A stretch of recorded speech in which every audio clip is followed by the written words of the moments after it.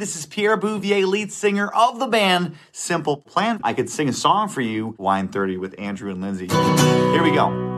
Andrew and Lindsay hosting Wine 30. Andrew and Lindsay. Through all the best and many more years to come tonight.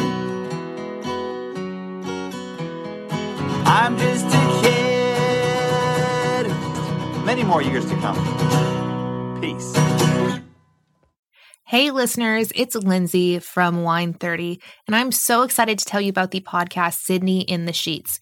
Each episode, Sydney Page and her friends talk about incredible ways to help you transform your life in and out of the bedroom. So you're probably tired of sex podcasts that focus on how to please your man. Then Sydney in the Sheets is the perfect podcast for you. There are a lot of other sex podcasts out there, but they can be intimidating. Sydney in the Sheets feels more like a real conversation you'd have with your girlfriends. Not enough people talk about how to make sex a better experience for women, and Sydney in the Sheets is a sex-positive podcast made by women for women. Sydney and her friends will talk about losing your virginity, body count, purity culture, sex positions, lube, and everything in between. They'll talk about the good, the bad, the uncomfortable, and the embarrassing parts of sex and relationships, because no one should be having bad sex.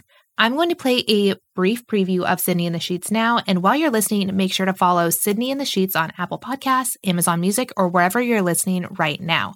You can also listen ad-free by subscribing to Wondery Plus in Apple Podcasts or the Wondery app.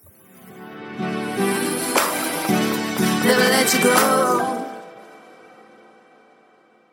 I know this show is a sex podcast. I'm aware, but sex isn't just about when you do it. It's also about the times that you're not doing it. And as of when you may be listening, I've made the decision to be celibate. Let me explain. I think sex is so wonderful and I obviously love it, but I don't fully have a healthy relationship with casual sex. I don't think it's for me right now, and it may never be for me.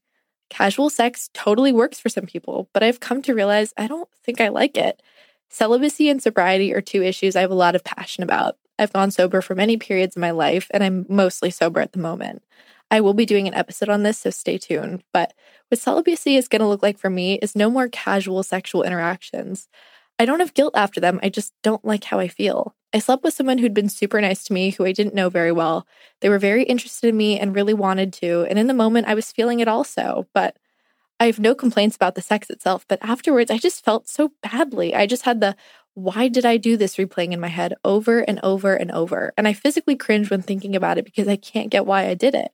It felt great in the moment, but after I just felt worse than before, which is hard to admit. This is why I will never preach to you about what I think perfect sex looks like. He was great in bed, super giving, very into me, nice setting, and good intellectual chemistry. But I felt terrible not having that deep romantic connection afterwards. Sex isn't a one-size-fits-all. I think even with the way that sex is becoming destigmatized, a lot of the time people still feel pressured to engage in it in a certain way. I've had more friends, granted they're all women, tell me how they felt this need to partake in casual sex or casual hookups. A lot of the time they did this because they thought it would lead to a relationship with the guy, or they didn't want anyone to dismiss them as boring or as a prude. And honestly, I felt that way too. Given my growing platform, the way I can give all of you the best advice for in and out of the bedroom is by only engaging in activities I truly want to. I've had some recent hookups.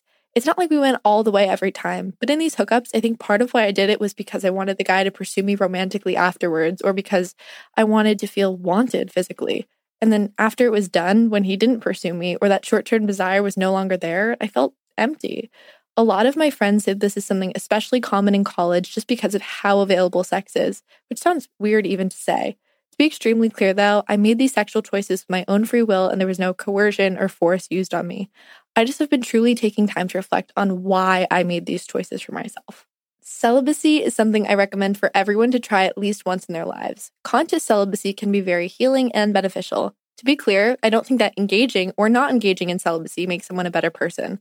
I just personally think exploring different lifestyles is simply beneficial for anyone in general.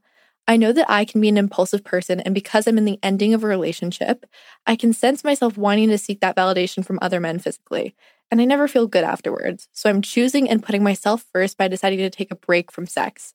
Kissing is good and maybe some over-the-clothing touching or whatever, but I've decided that I don't want to have sex until I'm in a relationship again. And I mean real boyfriend-girlfriend exclusive relationship. I don't know how long that will be, but I guess we'll see. I still have so many stories and tips for all of you and amazing guests who are fully engaging of lots of sexual activity, so I promise that we will keep getting down and dirty. So normalizing sex also means normalizing not doing it. While there's slut shaming, there's also prude shaming. Celibacy has such a negative context for a lot of people, especially those who may have been religious or exposed to it. But I truly feel empowered by this choice because I'm making it. When you make a decision, you should feel good about it. You are never obligated to behave in any type of way. Now, in going celibate, I must acknowledge, I liked sex. I would say I definitely have a higher than average sex drive, especially now after stopping birth control and because I'm on spironolactone. I feel like a 15-year-old boy going through puberty all over again.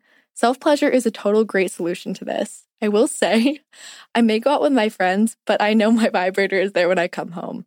I do not know what I would do without it. You know, masturbation, like there's this debate of vibrators and sex toys versus not using them. My friends and I were chatting one day, and one of my friends goes, "Yeah, I don't really love vibrators. I like going acoustic." And honestly, that still cracks me up. I'm personally too lazy for acoustic, but if you're not into going acoustic either, I recommend the Satisfier Pro 2. Nothing else to add there besides knowing I'll need it as I'm getting into celibacy. Part of why I'm also choosing celibacy is a bit out of the ordinary. So, I've never been shy about the fact that I can finish or orgasm very easily.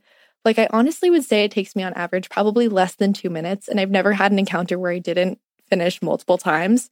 Now, I know how incredibly rare this is, but what many of you don't know about finishing is that when we have sex, breastfeed, orgasm, and give birth, female brains release the pleasure hormone oxytocin, which is also known as the love hormone. And what is insanely interesting about this to me is that this hormone releases to help us create that bond, either the partner or the baby. And I am sincerely amazed by all of the insane things that the body does, but particularly the female body.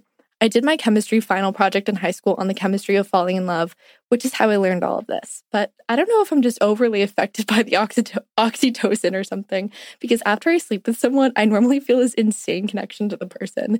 Even if the sex was really casual, like first time meeting casual, I will not be able to get them out of my brain for some reason. And it's just so much worse if they're cute, because then I'm really in for it. Because I just feel so profoundly affected and feel much more intense bond after sex, I realize that I need to be cognizant of the person and the context I'm doing it in. Again, I know that everyone listening has different needs and opinions, so I think it's important that we have space to discuss these things openly. You just heard a special preview of Sydney in the Sheets. Follow Sydney in the Sheets on Apple Podcasts, Amazon Music, or wherever you're listening right now. You can also listen early and ad-free when you subscribe to Wondery Plus in Apple Podcasts or the Wondery app.